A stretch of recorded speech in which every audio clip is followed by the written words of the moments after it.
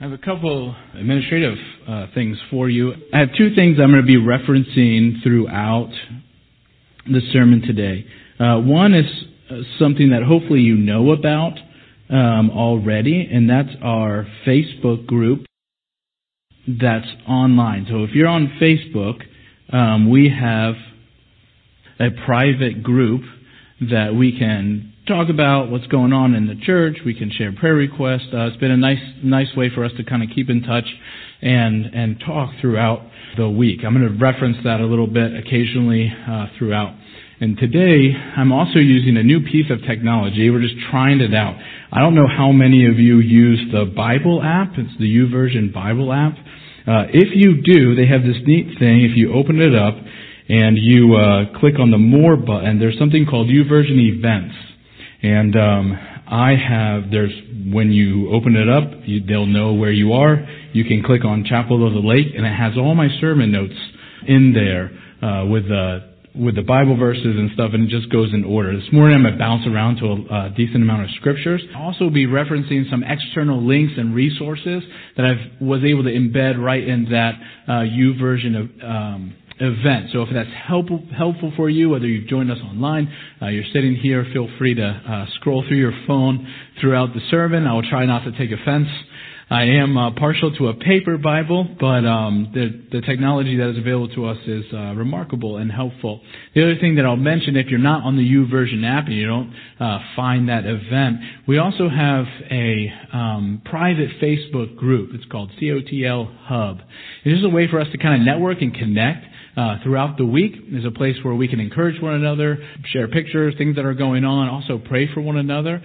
This week the resources that I've posted in that YouVersion app will also be putting out throughout the week just to kind of give you something to chew on and think through throughout the week. So I hope that would be a helpful resource to you. We're not committing to doing that necessarily every week, but if it's helpful for you, I would appreciate some feedback as we experiment with some other things to help just resource you in God's Word. All right. So with that, we are going to be back in our sermon series, Jeremiah chapter 8. I'm going to pick up where I left off a few weeks ago in the book of Jeremiah. In Jeremiah chapter 7, we saw Jeremiah giving the sermon on the steps of the temple. And he was pronouncing God's judgment on his own people because of their continued disobedience, their idolatry, and really their arrogance.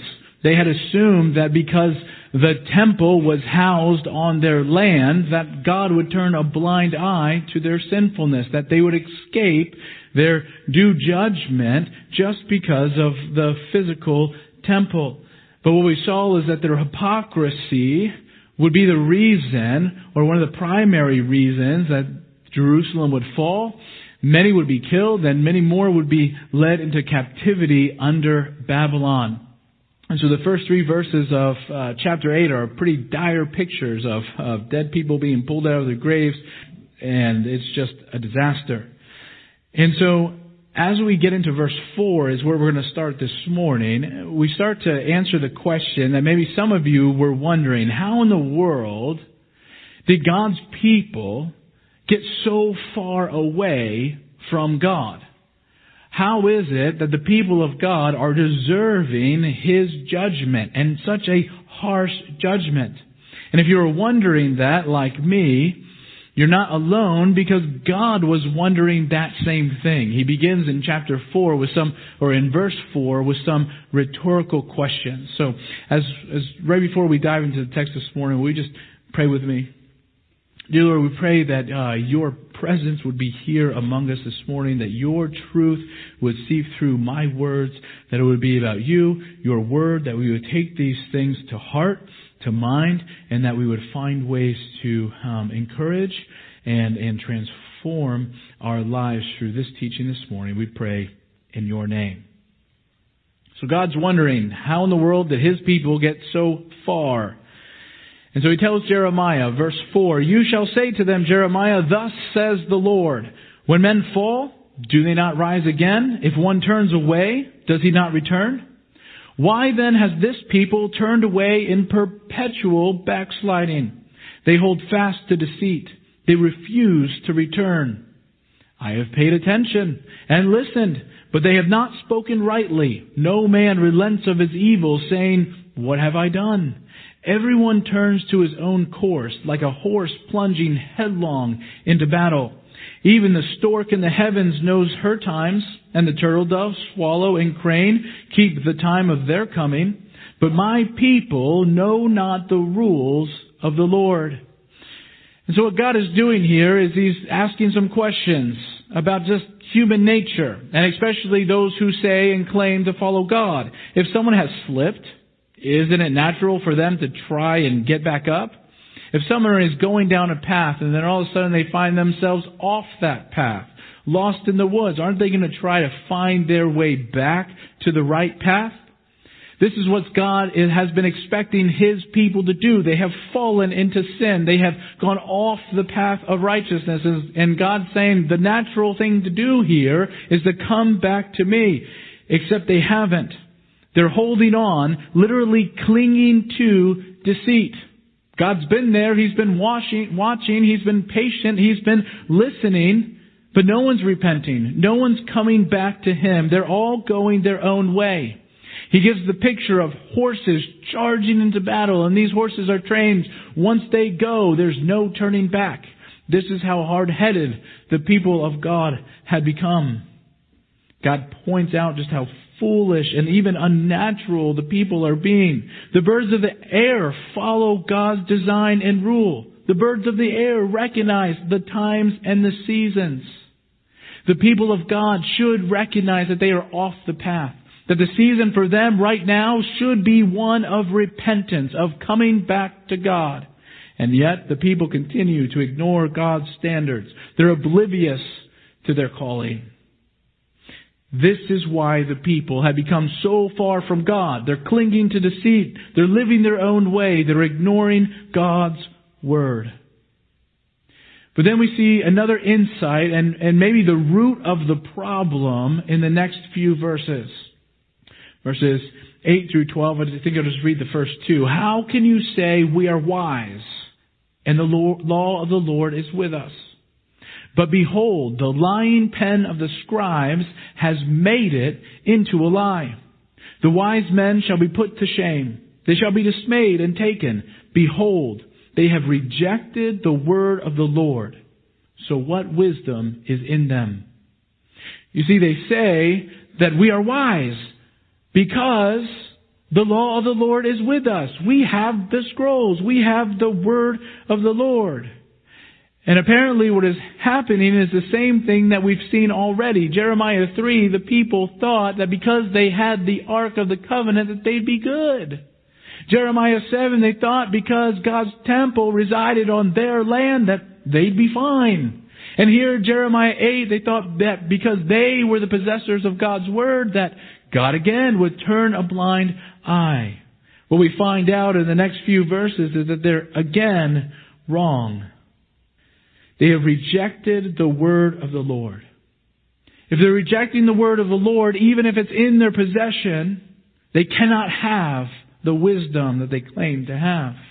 You see, their future wasn't dependent on the mere possession of the law. It was dependent on their response to the law. How they responded and lived according to the law. And we see the significance of the second portion of verse 8. But behold, the lying pen of the scribes has made it into the lie. Now we're most familiar with the scribes in the post-exilic period. We see them show up in the New Testament as Jesus interacts with the scribes and the Pharisees. And they were prominent copiers of manuscripts. But one of the things that maybe more significant about their role was they were charged with explaining and interpreting this law that they were copying. Principally, it would have been the law of Moses, the regulations surrounding that. And what we find when God says the lying pen of the scribes has made it into a lie, they're taking the law and they're twisting it. They're contorting it. They're in error in their teaching and their interpretation. They're neglecting their primary responsibility. And so since they have rejected the law, the word of the Lord, again, they have no wisdom. And so this again is why God's judgment is coming. In the next few verses here, 10 through 12, I won't read them all, but basically it's a recapitulation of the curse that God pronounced on them in Jeremiah chapter 6, verses 13 through 15, almost word for word. He says, the wise men, probably talking about the scribes there, they're going to be put to shame. They're going to be displayed and taken. Behold, they have rejected the word of the Lord. From the least to the greatest, everyone now, not just the scribes, and that's not the teachers and leaders of the people, but everyone from the least to the greatest is greedy for unjust gain. From prophet to priest, everyone deals falsely. These people are in trouble and they don't know it. The leaders, they have healed the wound of my people lightly, saying, peace, peace, when there is no peace. You see, the wise are saying, oh, don't worry about your sin. It's no big deal. Don't worry. We're good. Everything's good. We're gaining. We're okay. Except that the people were in grave danger of the judgment of the Lord because they have rejected the word of the Lord. Were they ashamed when they committed abomination? No, they were not at all ashamed. They did not even know how to blush. So therefore, they shall fall among the fallen. When I punish them, they shall be overthrown, says the Lord. And we know this is what comes true in the history of God's people. That's my teaching this morning in our text. We come to the end. Don't twist God's word. It's serious business. You do so at your own peril. And we have the example of God's people, Jeremiah's time, God's bringing judgment, destruction, and captivity because they did not take the word of the Lord seriously. So what I hope to do with the rest of our time this morning is to consider how we can avoid similar severe consequences that come when the Word of God is twisted. I want to point out how I believe we can avoid making some of these same mistakes because no doubt it doesn't take long to find parallels between the time of Jeremiah and God's people and today in our culture and society. Just like the people in Jeremiah 8, there are many who have rejected or abandoned God, even though He has plainly revealed Himself, and they should know better. Just like the people described in Jeremiah chapter 8, there are many false teachers, even within the church today, leading the people astray. Just like the people in Jeremiah chapter 8, many are happily going along as if they are not living in opposition to God. And as long as they have immediate prosperity, as long as their little circle bubble of their life isn't affected, then they continue to say, peace, peace. But God says there is no peace. There are many in today's world, just like Jeremiah chapter 8, who ignore God's word to their own peril. Here at the chapel, we need to be careful that we are not lulled into thinking that we cannot be led astray, or that we have all the knowledge we need, or that we couldn't possibly be wrong because we have Bibles in our pews, and in our phones, and in our offices and homes. Just because we possess the Word of God doesn't necessarily mean that we don't have to be proactive in our approach to rightly handle God's Word. And so in just a moment, I want to remind us about what's at stake when it comes to getting God's Word right. What does it matter? Number one, our souls are at stake. And sometimes I want to gloss over this because I'm like, yeah, eternity, I know that, yada, yada, yada. But what about now? How does it apply to now? That's foolishness. We're talking about our eternal souls. You and me, the people around us, they're on the line. Eternal souls of people are at stake based on how we read, interpret, and apply God's Word. If we twist God's Word, we're in danger of eternity separated from God. We also risk our understanding of who God is. If we twist God's Word, we're in danger of making God into who we want Him to be, instead of who He actually is. And hopefully you realize why that's important. That we are worshiping God for who He is, not who we think or want Him to be. We don't get to do that because we are not God. And lastly, we risk our calling. If we twist God's Word, we're in danger of missing out on the life that God has called us to live. And so just with these three, I'm sure there's more things in mind. Knowing what's at stake, it should drive us to pursue truth relentlessly, to stand guard against error. We reject false teachers. We reject false teachings. So how then? How then do we avoid twisting God's Word and going down a path that maybe we never even intended to go down?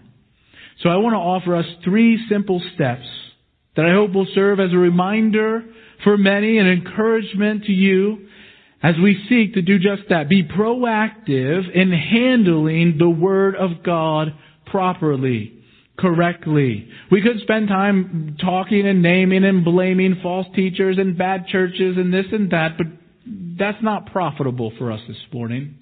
I think we can be proactive in keeping the Word of God pure and central to who we are as a people. So how do we do it? 3 steps. Number 1, we must receive the Word of God. I chose this word receive for a reason.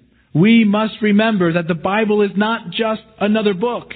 It is the very Word of God. It has been given to us as a gift by Him. It is inspired, inerrant. It's the only source of truth. So we need to approach it with a receptive heart, saying, God, what do you have for me? And so this will happen in 2 primary ways. We receive the Word as we read and as we hear. So we receive the Word as we read. Now, this implies that we are actually reading God's Word. And I don't want to assume, I'm glad you're in a Bible teaching church this morning, but if you go on and look at national statistics, many people who claim to be Christians also do not read their Bibles. We must read the Word. And I would say we must read the Word often. I'll show you a few scriptures on the screen. Maybe you have it in front of you. I'll just highlight a couple of things from the Psalms. His delight is in the Lord, and on His law He meditates day and night. Again, the psalmist says, I love your law. It is my meditation all the day. We look at the historical man of Joshua. His success was directly tied to his ability to know and live out the law of the Lord. He is commanded to meditate on it day and night. We ought to be in the habit of Bible reading. And so if you're scrolling through on that YouVersion app, if you're part of the Hub, we'll put it out this week. Get in the habit of doing a plan.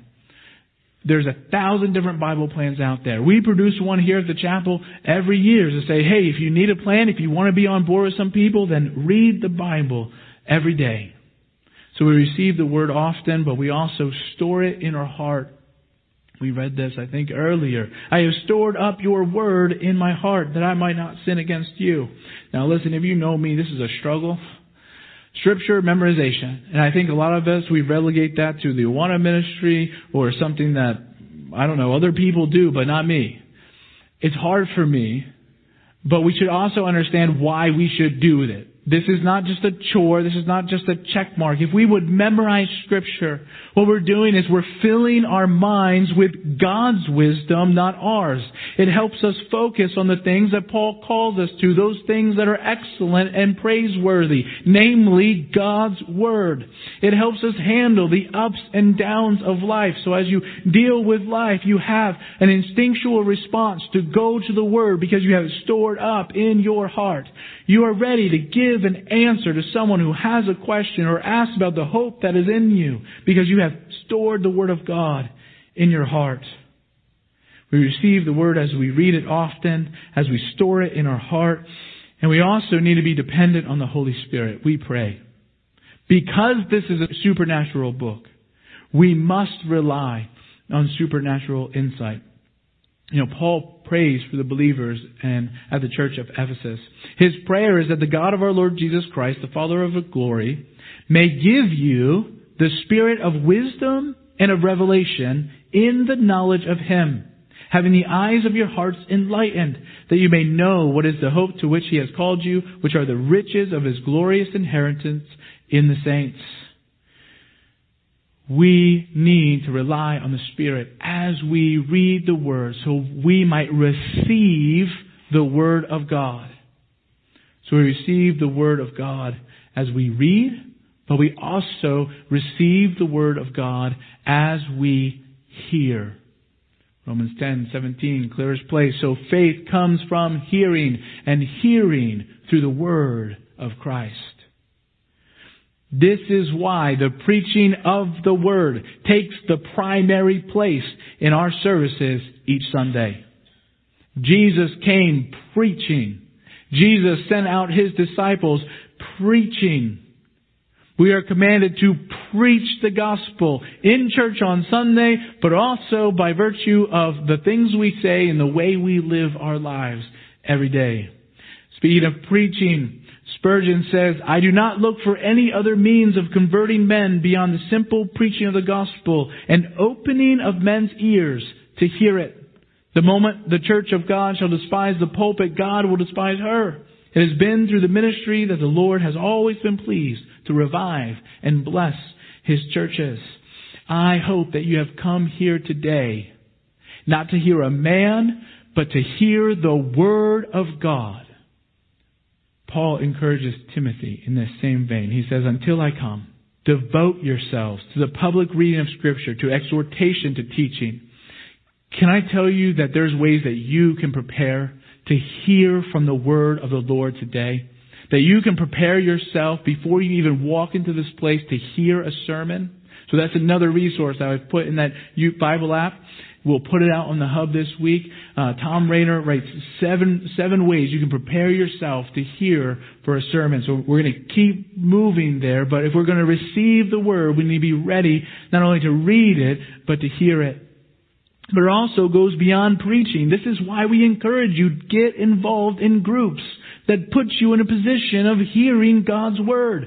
So whether that be a Sunday school class, a Bible study, a home group, find a place where you are hearing the Word of God.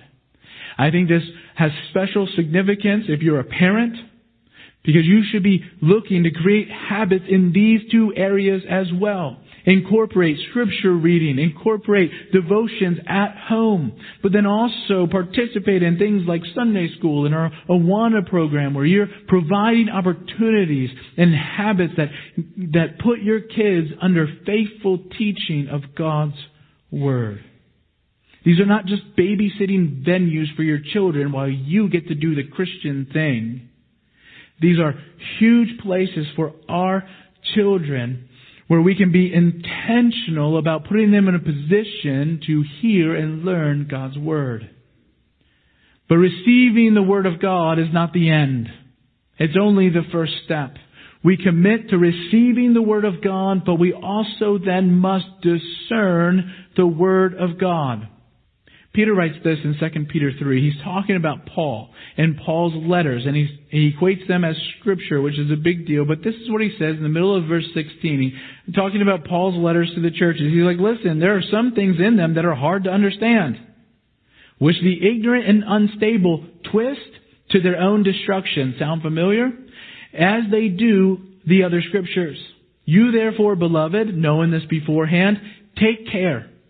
Take care that you are not carried away with the error of lawless people and lose your own stability.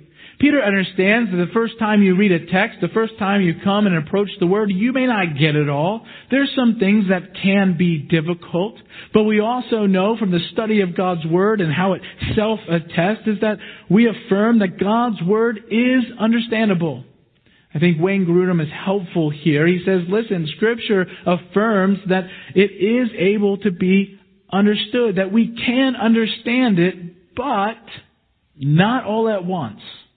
Not without effort, not without ordinary means like preaching, not without the reader's willingness to obey it, not without the help of the Holy Spirit, not without human misunderstanding, and never completely. But it is understandable. But it's our job and responsibility to learn how to discern, to understand the Word of God. This again is going to happen in two primary ways. We must discern the Word of God as we read. We want to approach the Scriptures like the Bereans in Acts 17. They received the Word, but then they examined the Scriptures daily to see if these things were so. In this case, it was about whether or not Jesus is the true Messiah. In Hebrews, we get another example where the author of Hebrews is saying, listen, Christians, you've been Christians for a while, except you're still getting the small little baby food. You're still drinking the milk of the Scriptures, but this time you should be eating meat. You should be growing. You should be learning and studying. By now you should be teachers. That's what he means by, but solid food is for the mature, for those who have their powers of discernment. They don't just come overnight, trained by constant practice to distinguish good and evil. If you want to know the Word of God, if you want to protect yourself from twisting the Word of God, you are going to need to practice the art of discernment in order to distinguish good from evil. And that gives us to this idea or this topic of, well, then how do I study Scripture? How do I develop this thing of discernment? How do I go about it? We could spend the next month talking about that. How do you study the Bible? There are principles that are inherently tied to rightly interpreting the Scriptures. Whole books, whole seminary courses focus around this topic. The big fancy word is hermeneutics, the study of interpreting Scripture. How we study the Bible matters. One example. The book of Leviticus says men shouldn't shave their temples or trim their beards. But we're like, no, that doesn't apply. Why not? Leviticus says you shouldn't eat shrimp. I like shrimp. Leviticus says you shouldn't eat pork. I really like ribs. But why am I choosing not to obey God's law? Am I in danger have I twisted God's word? And we have to be careful, because if we say, well, I'm a New Testament believer. Okay, great. So then also, we don't have to follow laws about polygamy or homosexuality, because those are Leviticus. So we can just throw those out too.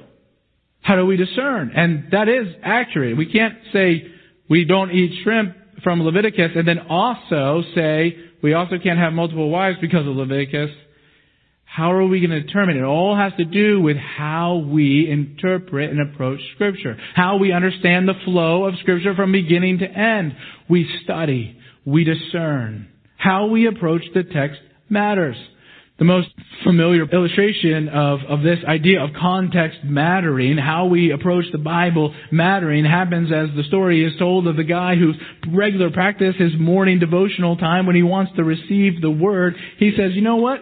I'm just going to let God choose a passage. So he bops down and he says, oh, my verse for today, here it is. And Judas went out and hanged himself. Oh man, that can't be right. I need a new word, Lord. Let me flip over here.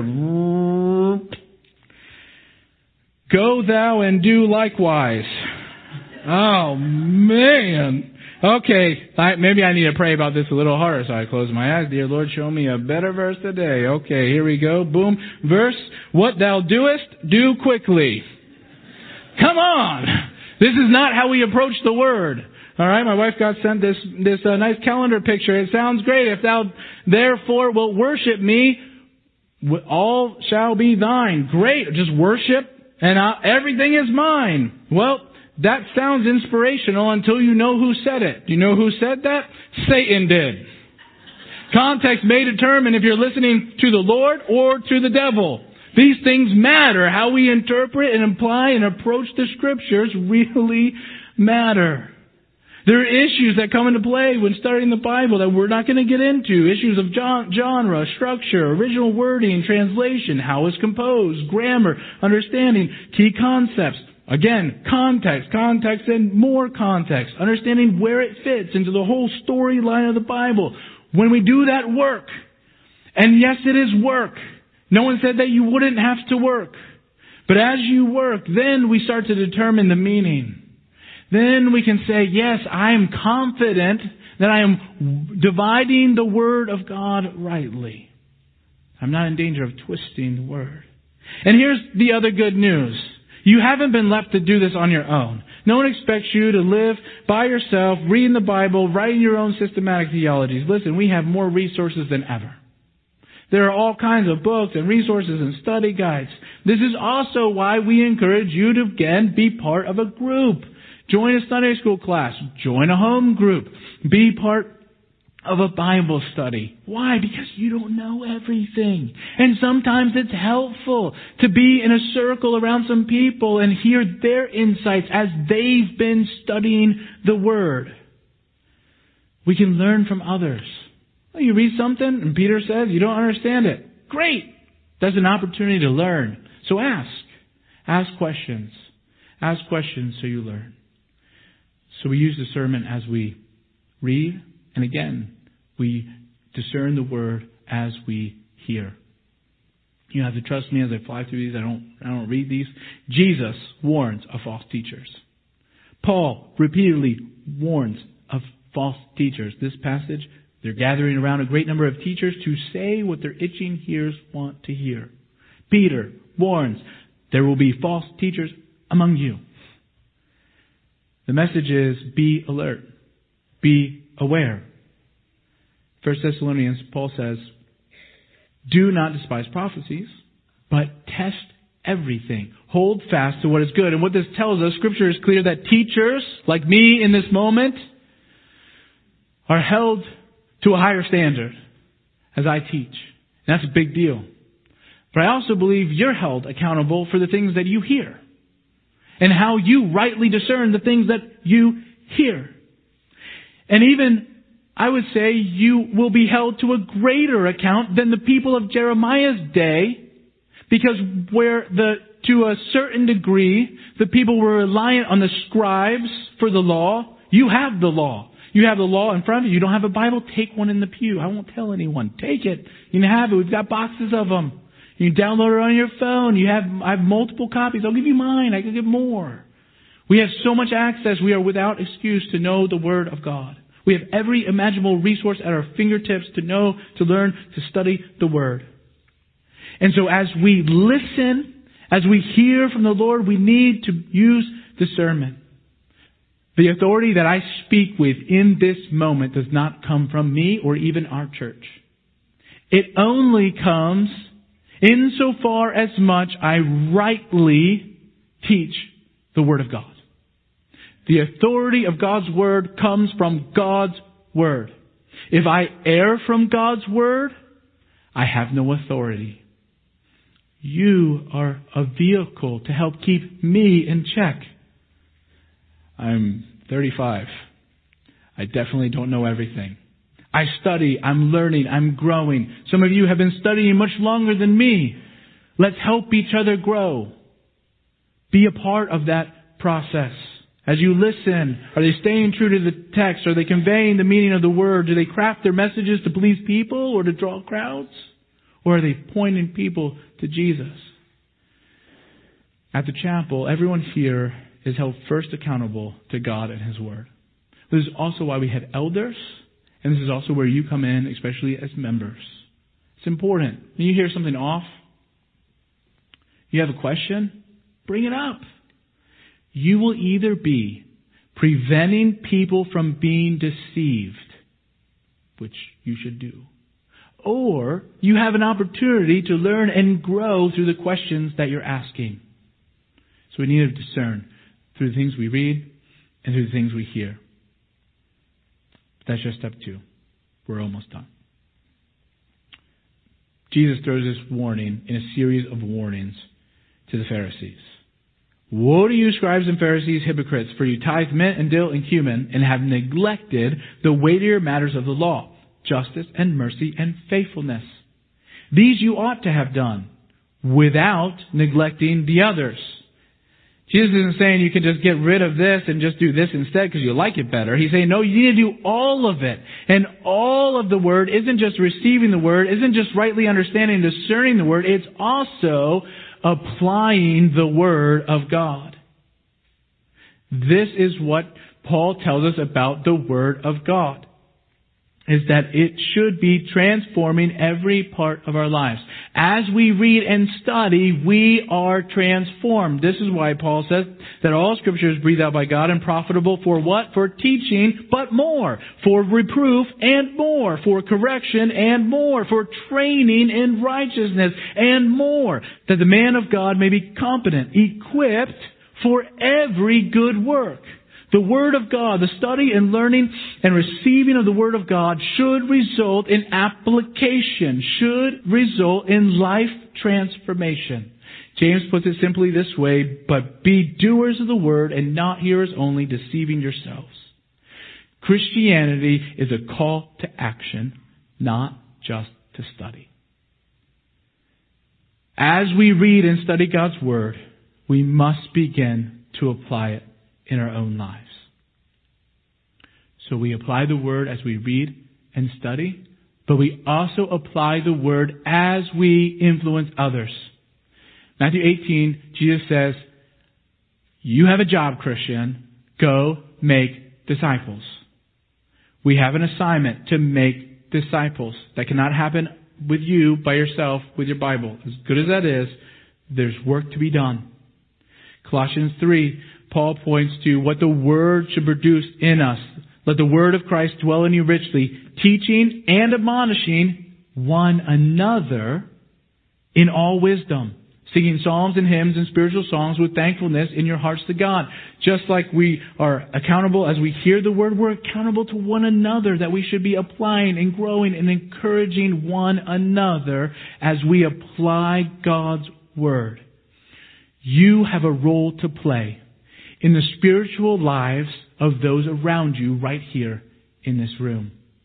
And again, if you are a parent, this is an especially relevant command. You have been gifted children by God. You are responsible to bring them up in the nurture and admonition of the Lord. This truth goes all the way back to the days of Moses. Deuteronomy chapter 6, that what are you supposed to do, parents, with the law? To teach them diligently. Well, when should I teach them? On Sunday mornings when I go to the synagogue? Nope, every day. You shall teach them diligently to your children and shall talk of them when you sit in your house and when you walk by the way and when you lie down and when you rise. Whether you're a parent or not a parent, as Christians, we have the opportunity, and I would say obligation, to influence those around us as the Word of God is transforming us from the inside out. Don't stop at just receiving and studying Scripture. Use your influence. I think we should have a special concern for the next generation of children coming up within the church. We should also have a special concern for those new believers who need some extra guidance and care. And especially if you are one who has learned, who has studied and received the Word, look for ways to use your influence. Teach a Sunday school class. Lead a home group. Guess what? You can't just sign up. You have to come talk to us. Because again, we just don't let anybody teach stuff. We think the Word of God matters. So come talk to us about becoming a Sunday school teacher, a home group leader.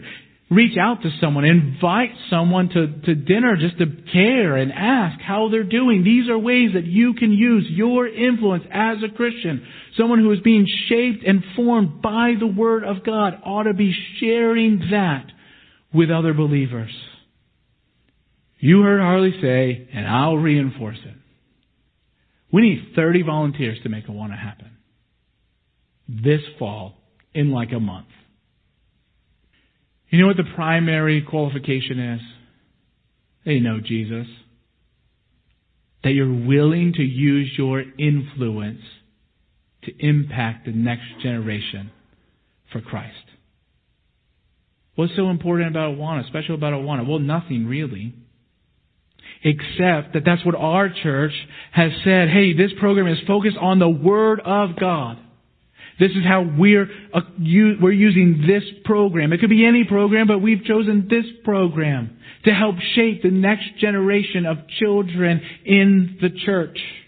And we need you to invest, to use your influence to accomplish our mission of making disciples, to lead the next generation in what it looks like to follow Christ. We need you, people who know and love Jesus, to come alongside our children and point them to hopefully the glorious truths that you know and understand about Jesus. Whether you're a parent of a child or not, you have an incredible opportunity to influence our kids through Christ and ultimately change, influence, affect the whole world. Emily Riese grew up in this church. Where is she at right now? France.